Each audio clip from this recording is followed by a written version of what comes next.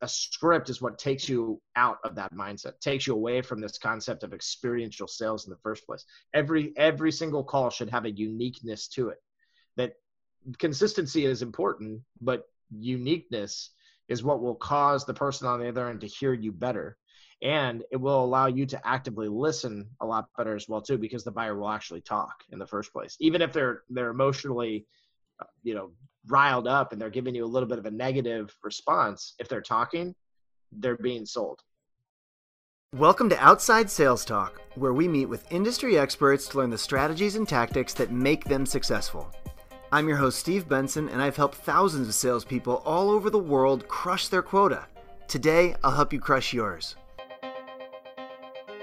Welcome back to Outside Sales Talk. Today I have Dale Dupree with me, and we're going to talk about creating a killer sales playbook, something we all need to do. Dale, thanks for coming on the show. Yeah, man, thanks for having me on. I appreciate it. Absolutely. And Dale is the legendary copier warrior and the founder of the Sales Rebellion. He also is the host of the Selling Local podcast. To jump right into it, Dale, sales playbooks are really important for any field sales team. Could you just take a step back and explain what's in a sales playbook? What is it? What benefits does it provide for field salespeople? Give us the overview. What's interesting about the statement and even the question that you're asking as well too is that, especially in my career now, I sold copiers for 13 years. Is that even though it's extremely important to have a playbook, that most people have it up in their head, that it's not really written down, and that they're not really teaching it strategically from the perspective of this is a system or a process. But more than anything, it's this concept of, are you prospecting? Well, if you're not prospecting, then nobody's going in your funnel. Is your funnel not full? Then you should get back to prospecting. It's just this kind of dumbed down concept at the end of the day. And no hate to anybody out there that's doing it that way. But when I was coming up in my career, I thought to myself, well, the thing is that how do you hold yourself accountable to this whole process? And also, how do you evolve it into something that complements the buyer and that becomes more community minded and less sales centric? Because if we're just focusing as salespeople, if we're just focusing on nothing but what it is that we want, then we become commission hungry. And as my friend Larry Levine likes to say, we get commission breath. And the prospect or the buyer can smell that on us from a mile away. And I think that even most salespeople can smell it on themselves in most cases as well too. You can get out of a meeting or out of off a cold call and say to yourself, man, I am definitely going for the kill on this one pretty hardcore. Whereas a system and a process can slow you down a little bit. And it can help you to kind of be in the moment with the prospect.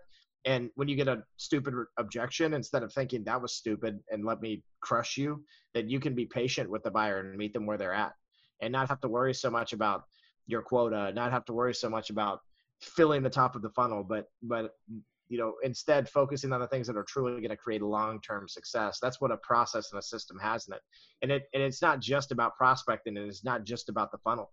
It's about the experiential sales pieces that go together with that as well too. What are you doing in between those things?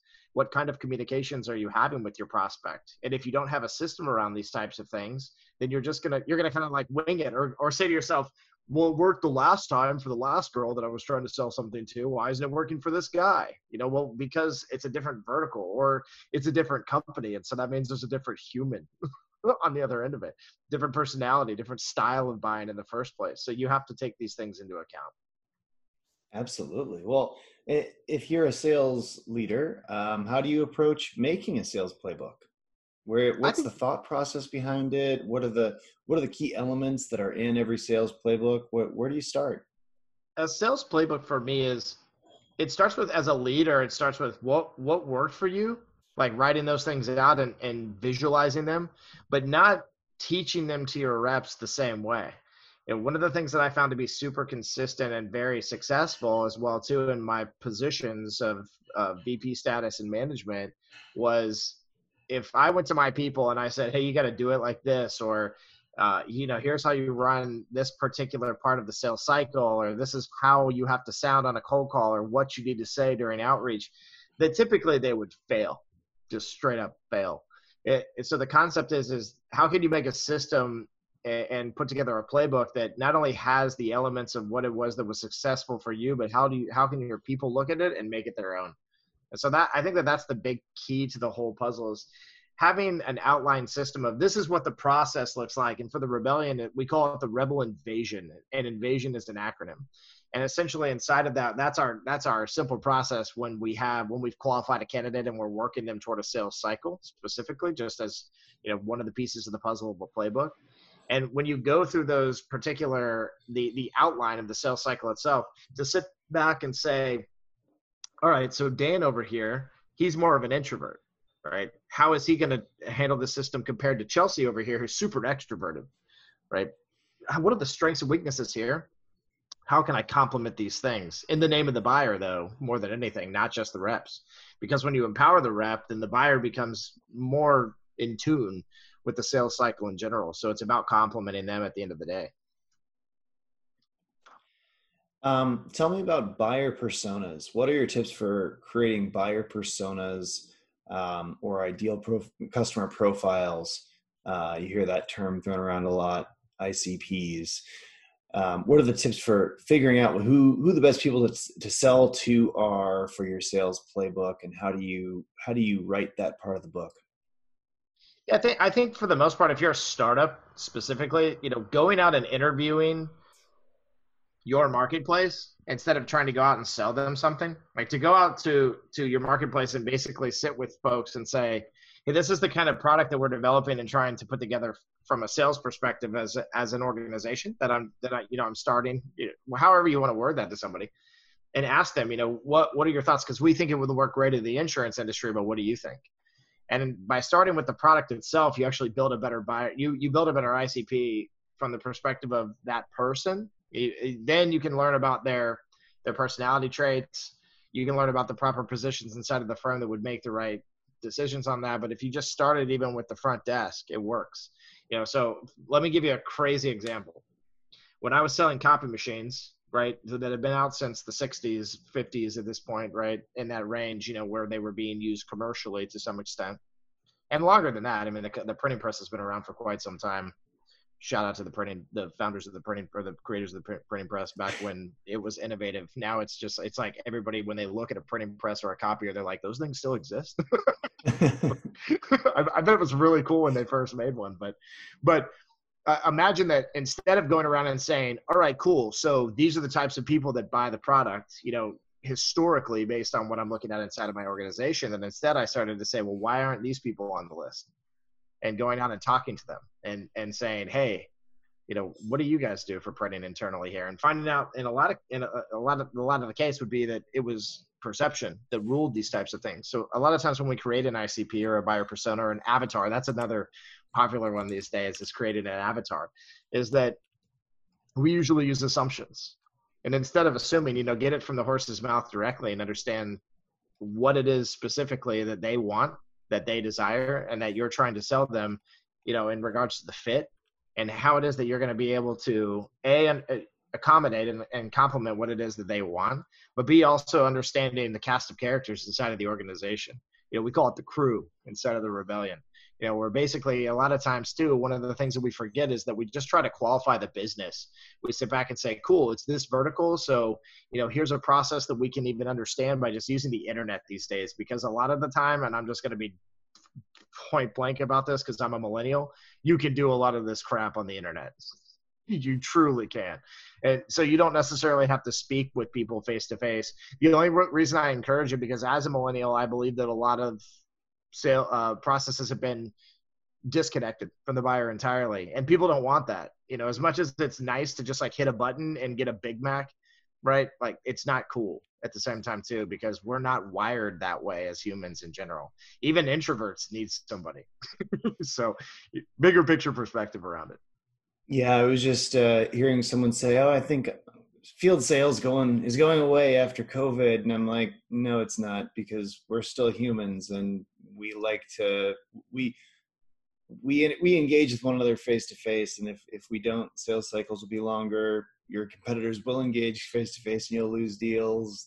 Relationships are built that way. And so, yeah, I couldn't agree more that, you can do a lot of research online. You can go through a lot of sales steps online. And every customer will research your company with the internet, but I believe that deals are closed face to face, or because of that face to face relationship that you've built over time. Truth. In a lot of industries. I mean, if you're selling a commodity product and they can just buy it on Amazon, then that's probably where they're going to buy it. But for a lot of things, it's more complex than that. Agreed. Well, dude, you can buy a copy machine on Amazon, and I sold, hundreds and hundreds of units year over year, and millions of dollars worth of revenue every year. And so sitting back and saying that somehow people don't matter inside of a sales cycle is absolutely ridiculous.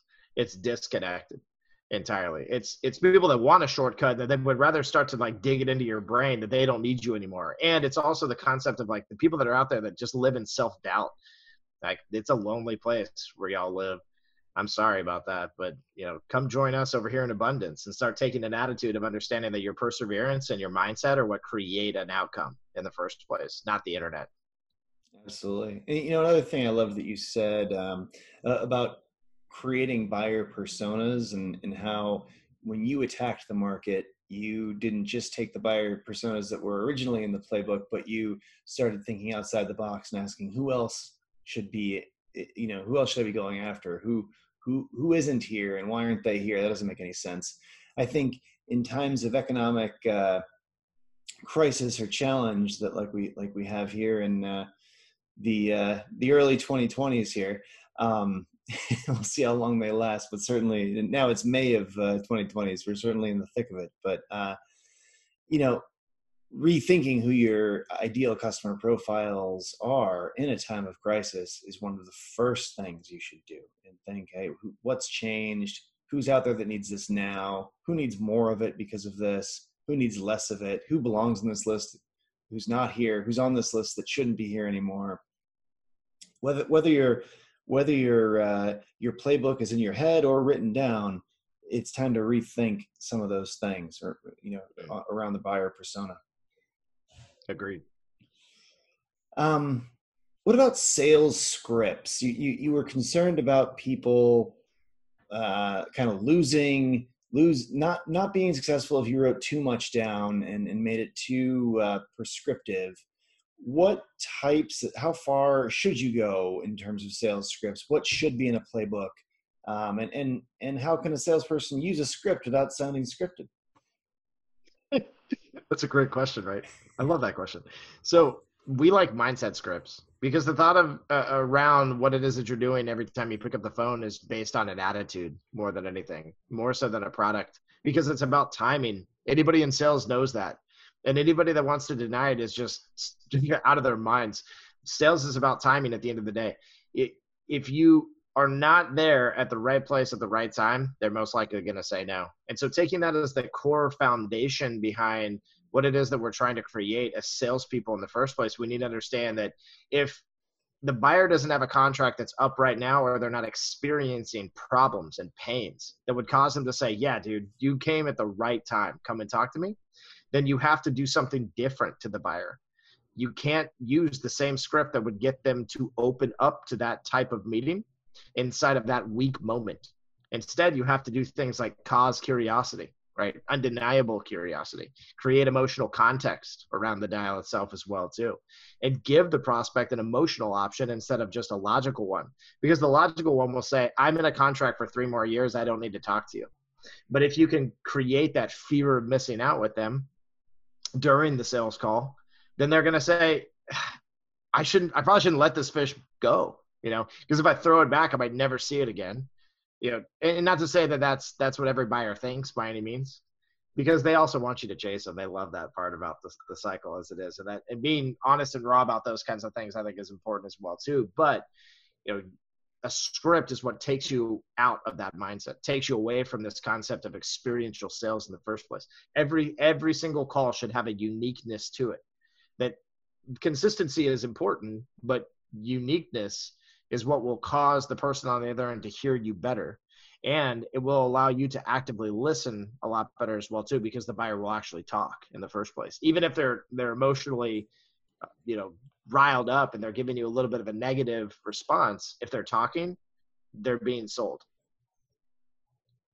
That makes a ton of sense. Yeah. And I think I see people over script things a lot and then, you know, judge their reps based on whether the script was followed verbatim. And I think you lose a lot of, so much of the human touch of sales and just the human experience that buyers want when you do that. That being said, I can see much more use for a script in like a cold call than an actual sales call. I think the further down the line towards a sale that you are, the more creative the reps need to be able to get. And frankly, the more experienced those reps are compared to the reps that are dealing with things earlier in the cycle. Mm-hmm. Agreed. I guess that brings us to another question. How in depth should the sales process be documented in these sales playbooks? I mean, what should be scripted? What should be free? What has to happen? What shouldn't be asked? Yeah. So the word aptitude is what comes to mind. The natural ability to be able to do something. Well, guess what? There's a thing known as gained aptitude. And so it's the concept of throughout the process of learning and understanding your buyer better and going through the motions and assessing, the knowledge that you need over time and also storing the knowledge needed over time, that when you come to a similar situation, that you'll know how to get through this because it's happened to you before. Think about it like this. You go through an awesome sales cycle. You get toward the end of it. The buyer's giving you a thumbs up to sign the paperwork. You take the paperwork and there's something on it they don't like. And they say, what's this? Right? Well, it's that one thing that your boss always told you not to tell them about anyway. Don't tell them about this because they might have questions and it might stall the deal. Well, it just did anyway because they found it. Yeah, and I can tell that story more times than I can count. Shout out to my bosses. But the idea was that what I started learning was being proactive instead of reactive inside of these processes was massive. And so my gained aptitude was that naturally, because of the things that happened to me that were failures, I'm able to every single time I'm in a sales cycle say, I'm not going to do this because I know what happens 99.9% of the time. Even if it happens at a different place inside of the sale, sporadically throughout any instance of it, I'm not going to deal with it in the first place because it's not fair to me and it's not fair to the buyer. So I would say that it is important to document the journey with every single person and always be building on your sales process to some capacity. When Jeff goes through this issue over here with this buyer in a very popular vertical that you were serving and no one's ever experienced it before, you better tell everybody else about what happened.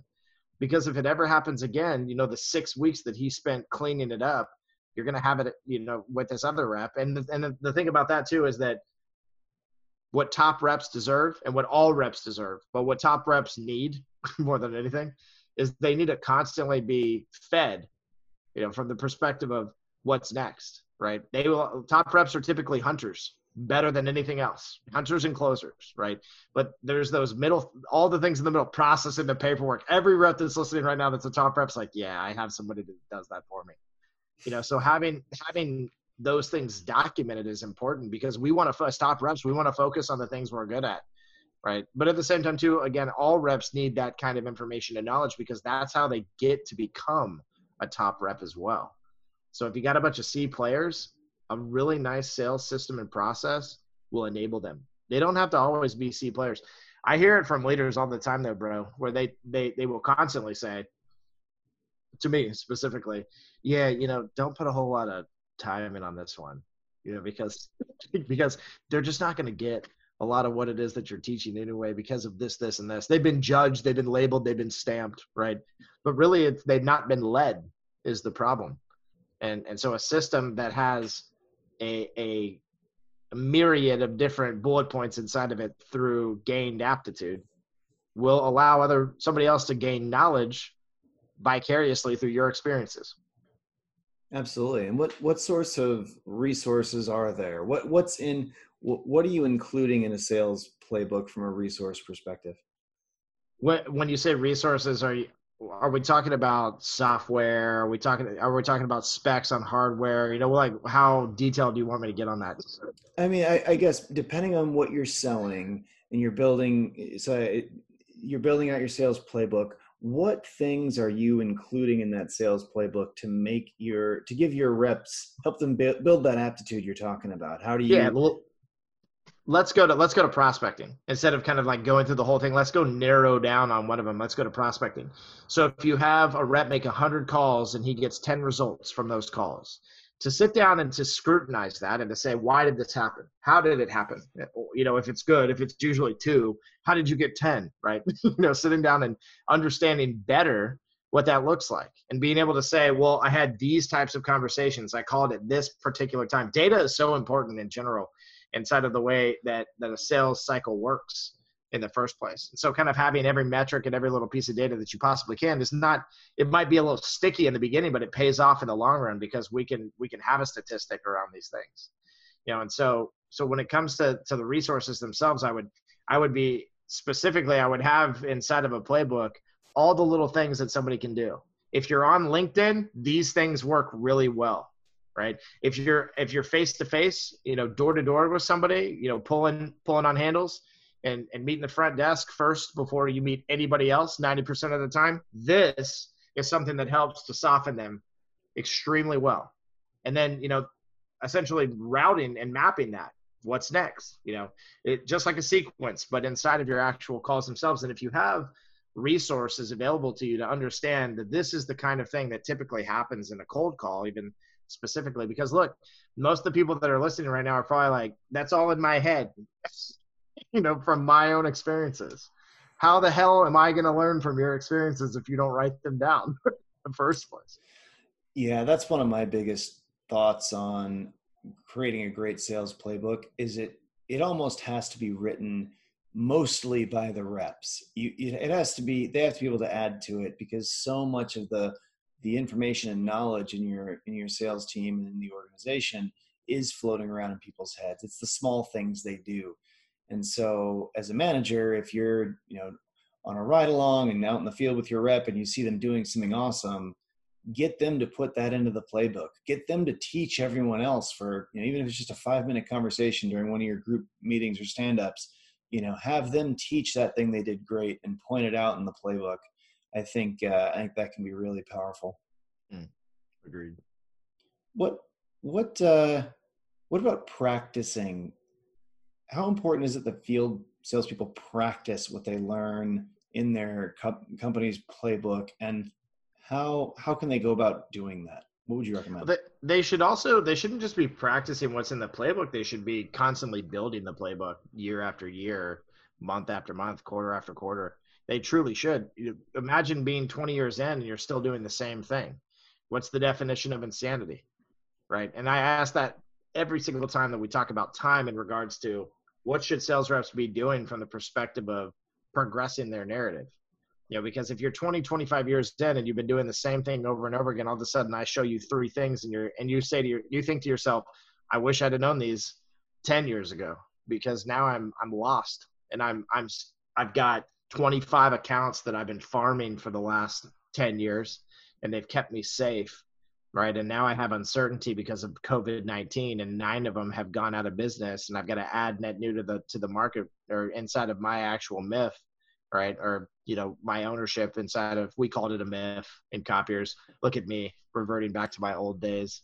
You got me nerding out over here, bro. But the idea of being able to say that practice makes perfect is the best answer to what you're saying specifically, because we're, as salespeople, especially even the top rep is never perfect. We can always be learning and we've got to be adapting year after year after year. We've got technology coming out right now inside of our own systems that people have never seen before. People have never used inside of cold calling before. We're going to try and lead the charge on it more than anything. And I'm not saying that people should be doing that, but using direct mail pieces like we do at the Rebellion, like our Rebel Letter campaign, which is a 5-letter sequence that we drop off, that it's a pattern interrupt and it's a curiosity sparkler. And the idea of it is that, by understanding that nobody's using direct mail right now to get into the decision maker, or taking tangible, as we like to call them, market tools, but I like to think of them as props. Like imagine going to Disney and like going through the queue then they get into the ride, and like the whole experience is just mind boggling because there's a tangible presence everywhere you go. In sales, there's none of that. It is verbal, right? And audible, right? That's it. Like that's really it. There's no imagination involved. You hand a brochure and it looks confusing and hieroglyphic, laden, because you don't know what you're looking at. You're just looking for the price the whole time as the buyer, right? And because of those boring and stale and stagnant pieces, if we're not practicing and we're not getting better or we're not continuing to innovate, we're just going to suck at some point. It doesn't matter how good we are. And to me, like, that's the one thing I always feared, is becoming irrelevant, like, to myself, because that's what it is. Like, at some point, like, you don't even know how to better your own walk. That's a scary thought. Absolutely. As a manager, it can be hard to actually get people to engage with things like a sales playbook. I've seen them written and hardly glanced through for 5 minutes per rep maybe. How do you, if you invest a lot to capture a ton of great knowledge into a sales playbook as an organization, and you spearheaded it as a manager or a leader of a sales team, how do you make sure that the sales reps actually use it? How do you make sure they actually get out of it what you were hoping they would get out of it? That's what culture's for. Like, building a culture of follow through for your reps, and progressively working on different types of personalities that doesn't necessarily accommodate that thought, while also understanding that the people that are open to that type of concept, that they're the ones that also have to be helpful in setting the example. It can't be the boss saying every morning on Monday, who's going through our mantra and looking through our playbook and adding to it and learning new things and practicing. It can't just be the boss. It has to be the reps as well. They have to make a decision. So reps listening have to decide for themselves as well too. It's not just up to the boss. It's a commitment, and so, but building a culture that has a foundation around these things is important as the boss, because when somebody comes into the organization, they should just be prepared that these are the types of things we do here. And it doesn't necessarily have to be clockwork with everything either. It can be a little abstract. You can make it a little bit less strenuous from that perspective. And some people like it that way. Others are more militant, right? And so let those people be militant about it. Like, give them their own little routines around using these things. Adapt to your people, though. But if your culture sucks, and if your culture is reactive, like at the end of the month going, so who read the handbook this week? It doesn't work. Like that's the kind of culture that nobody wants to be in anymore, but everybody's super quiet about it because they're also the ones that are making the most money in most cases. So everybody's afraid that kind of thing will be taken from them, but their happiness is what's more important. And they're living in literal sorrow, on a daily basis, unhappy, going and filling out job applications like every 6 months and then not telling anybody about it. Right. Like that's the literal life of a sales rep that lives in a culture like that. Absolutely. Well, it can be a stressful career, right? I mean, sales is a really hard career. I've heard you talk about sales therapy and sales therapists inside of the Rebellion. How can a sales therapist? What is it, first of all, and how can they help a salesperson cope with stress? Yeah, this was actually a shout out to Adam Snyder, who's one of my coaches, who he was talking about being counselors inside of the Sales Rebellion, and I just thought, therapist, that's perfect. And so we coined the phrase because the other thing is that I'm somebody that has hardcore struggled with depression, and not just in my sales walk, like throughout my life. And my sales walk actually accentuated it. I mean, it made it even worse, and it took me to even darker places than I ever knew that I could go, from all the rejection and the turmoil, the cultures that do suck. They eat at you. They start to get you to a place that you can't come back from. And so we believe in the sales therapy concept because, listen, there are people out there that are afraid to admit this kind of thing. And I'm going to tell you right now, so was I. Even after I tried to commit suicide while I was working and making a lot of money and living a very nice lifestyle, I kept it a secret. And then my dad died. And after my dad died and I lost everything, I realized how important it is to be open about these things, because that's important. Life, more so than anything else. And if we sit back and try to say that somehow business is business and it's not personal, you're lying to yourself. Every single day, the money you make is yours, right? Yours personally. The customers that you gain, that's from your hard work, right? Not the business, yours personally. So taking ownership in those things, it makes it easier to talk to somebody, with the title of sales therapist as well too. Because listen, like, we're a bunch of tatted up dudes that come from, hardcore backgrounds. Most of us inside of the Sales Rebellion, like, I played in a metal band and toured all over the United States. We've got guys that have been to prison, federally. But the thing is that we understand their backgrounds are what define their outcomes more than anything, that they made the choices in their life to be able to come to Jesus and ask for forgiveness, number one. And secondly, to be able to come to their community and say, hey, we messed up, right? And this happens to people. Let us help you, right? Let us tell you our stories, right? The guys that look like they would be like shoving a knife down your throat, saying these things, crying with you, right? And being empathetic toward your situation. Like, we need more of that, because we as men have been raised the incorrect way through society. We are supposed to be leaders. I do believe that wholeheartedly, but women can be leaders just the same. Men have a unique form of leadership, but we take it to the nth degree where we hide all these things and we try to swipe them under the rug and pretend like they don't exist and forget about them in the first place. That, my friend, is inauthentic, and that's what causes failure. And how can a leader of a sales team encourage the people on their team to talk more about their feelings and therefore become more successful in sales?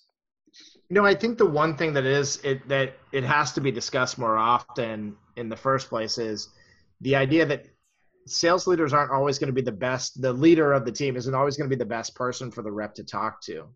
That expressing to the reps to be more vocal about how they feel, but if they feel more comfortable doing it with somebody else inside of the organization. Having an outlet like that is extremely important, because a lot of times it's hard for the rep to open up to their leader because they think, I'm going to get fired if I do that. So over time, you've got to earn that trust and credibility. So you have to also be able to tell how you feel, and not just that I'm pissed off because you guys didn't hit your number this month. Like, really tell how you feel, what's going on, right? And because that's a huge piece of the puzzle. I worked with a man that he came to me one day and just leveled with me and said, I struggle with depression. Like, I take medication, I see a therapist. And then he told me what happened to him. And man, it broke me. It broke my heart more than anything, but it broke me. And I thought to myself, imagine if he could be this vulnerable with everyone, that he could probably change the world, quite frankly, in the way that he was able to articulate it to me. But then for the most part, that's seen as a weakness in people, right? That's seen as something that's not favorable. And he was a leader inside of my organization, right? And so my respect for him, I pray for that man every day since that moment, because I have a new understanding of his walk and what it is that defines him. And it encourages me to be better in my life as well too. And it encourages me to be open and not to be afraid of those things, because it honors him as well by doing that, by taking that learned experience, like we just talked about, and being able to practice it myself. Yeah, it's so important as a leader to be authentic and be vulnerable and communicate your feelings, and not just the bullshit, as you were saying. Not just anger. I'm angry that you didn't hit your numbers this month, but actual real stuff. And I think that can go a really long way with employees, and trust, and building it with them, and making them feel like they can be comfortable expressing their true selves and their feelings, which is going to help the whole organization be stronger, really. Right. Well, you were selling copiers during the swine flu, and you bounced back strong. What did you learn from that experience that could help us in these crazy economic times that we find ourselves here in 2020? There's not really a good comparison between, because anybody listening, I don't want people to say like, we've done this before, because we've never been quarantined into our homes. But I'll tell you my experience. My experience was that in Florida, we had a lot of cases and it got pretty bad. There was articles coming out that was like, the gig economy is done forever. And, You know, a lot of people forget these things. We forget these things because time heals, right? All things. And it moves us into the next thing that we're doing, and we become adaptive to it, and we just kind of forget. But I was pulling on doors that were locked with, you know, on the tinted glass, you could kind of make a sign, you know, you make a sign that you could see through the tinted glass and read, you know, appointment only, you know, knock if you have an appointment, like go away if you're a salesperson. You know, and it was awkward because a couple of times in the beginning, people would come out and they would give you the eyes, like, what do you want? And everybody that's in field sales that's listening to this right now knows exactly how that feels. It's awkward. It's rough on you because you start to sit back and think, well, is this the right thing that I should be doing in the first place? Like, everybody's a jerk right now, you know? But it's not their fault. We're in a situation where people are lost. They're confused. They don't know what's going on, just like COVID-19. Everybody wants to get back to normal, but nobody's allowed to in the first place. You know, and nobody wants to get sick at the same time too. Then that was really it, is that we had to realize that people were protecting themselves. And so we had to become good stewards of their health as well. And so sitting back and understanding that because we couldn't do those things, and we had to innovate. And when I say innovate, I don't mean pivot, because a lot of people say, you know, pivot stupid. Well, I say some people can't pivot stupid, you know, like there's a big picture perspective to that statement. You know, like the printing industry prints, you know, and sure, like we can sell software, but why would people be buying software right now in the middle of a pandemic, right? Now they will, like from a SaaS perspective, yes. There's definitely some things out there that they need, you know, remote workers especially. But when you're thinking about what the products that the copier world was selling, especially in 2009, it was like, well, you still needed a scanner to get these things into a retention records management, you know, software in the first place. So there was too many, you know, again, there was too many variables to pivot, but innovating was important. And so people still needed a machine, and people do right now. Our students that are in copier sales are slinging machines right now, slinging boxes like crazy, because they've pivoted. Instead of pivoted, they've innovated. They've innovated their outreach. And that's actually when we created the crumpled letter and the Rebel Letter campaign. Some of those direct mail pieces I talked about, we would put them in bags that said sterile on them. And we would go and we would deliver them to people. And like the coffee stain letter, you know, where we would, you know, put an image of a coffee coaster on top of a letter and then tell people in the contents inside, you know, we both know that the sales and marketing that comes across your desk is better used as a coffee coaster. So I made you one. Yeah, because it's garbage. It's crap. It sucks. And you don't like it in the first place. It bothers you. Right. And by creating familiarity and relevance inside of that innovation concept of outreach, we started to build credibility and trust, and also cause a massive amount of curiosity, because people started to say, I've never had this happen. I hate my sales guys. You know, and like, I don't mean that every salesperson sucks, but what I do believe is that everybody hates salespeople. I truly do. You know, we're like relentless about the way that we feel about salespeople. You know, you talk to people in sales and they express that they hate salespeople, right? I mean, it's wild, dude. But the concept is that specifically is that if we can relate to somebody and be relevant in those situations and cause impact, that we can change it. And so in COVID-19 right now, that's it. People are right now being bombarded with emails and that say, I really hope you're okay. Yeah, I bet you do. Right? That's what everyone says when they really, yeah, I bet you do. Delete. My CEO wants to make sure that you know that we love you. You know, like, okay, well, where have you been the last 8 years? Because I've been with you for that long, you know. There's this bigger picture perspective that the buyer sees, you know, and so becoming more experiential in your sales techniques and tactics, using video, right? And there is some crazy technology coming out right now that we've seen. We've innovated AR even inside of augmented reality, inside of our outreach process. You know, people will take the time to go through that kind of stuff, especially imagine people sitting at home right now, and not to say that they're not busy, but there's less stress. There's no water cooler talk. We got to get everything done before 5 o'clock. It's almost like I'm done. And now I'm getting more done. That's what's happening with a lot of companies. Twitter just said that you don't have to come back to work in 2021. Like, you're good if you want to work from home, because they're so productive right now.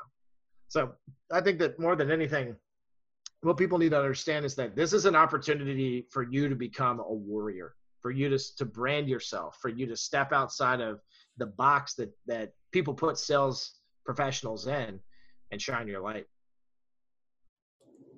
Fantastic advice. Well, I'd like to jump into sales in 60 seconds. So quick questions and quick answers.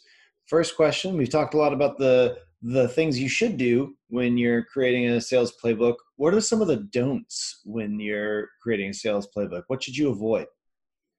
100% would avoid putting anything in writing that's not flexible inside of a playbook. You should never put something that is so written in stone that it can't be changed.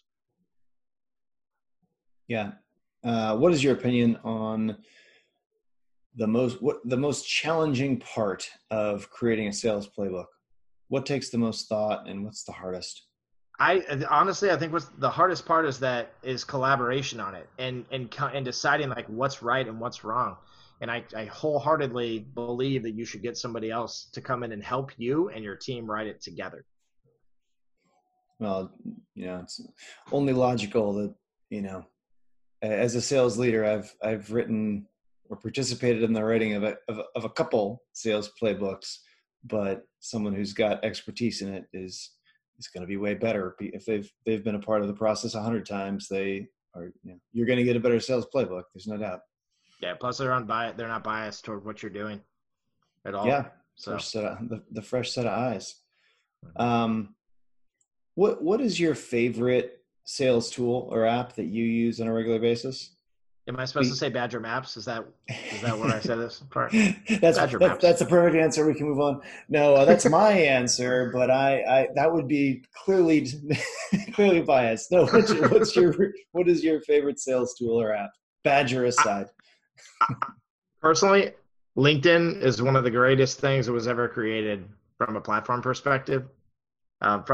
And I believe it to be a tool. Truly, I believe it to be inbound. I believe it to be outbound. It has done wonders for me in my career. But I would say that a tool that I really like right now that is helping reps to get more, or be more productive, I should say, by going from 70% productivity on these things to 95 plus is gamification. And there's a company called SalesScreen that we endorse at the Sales Rebellion that our clients are using, and it is literally changing the game for SDRs and BDRs all over the place, and field sales reps as well too. Yeah, I'll second the vote for LinkedIn, and I'm very interested in all the stuff that's coming out that Microsoft Dynamics has on their roadmap now that they've purchased LinkedIn. I'd be nervous if I were Salesforce, because Microsoft can now do things that Salesforce cannot do because they own everyone in the world's information about everything about them. So every customer and prospect out there, it's really powerful stuff.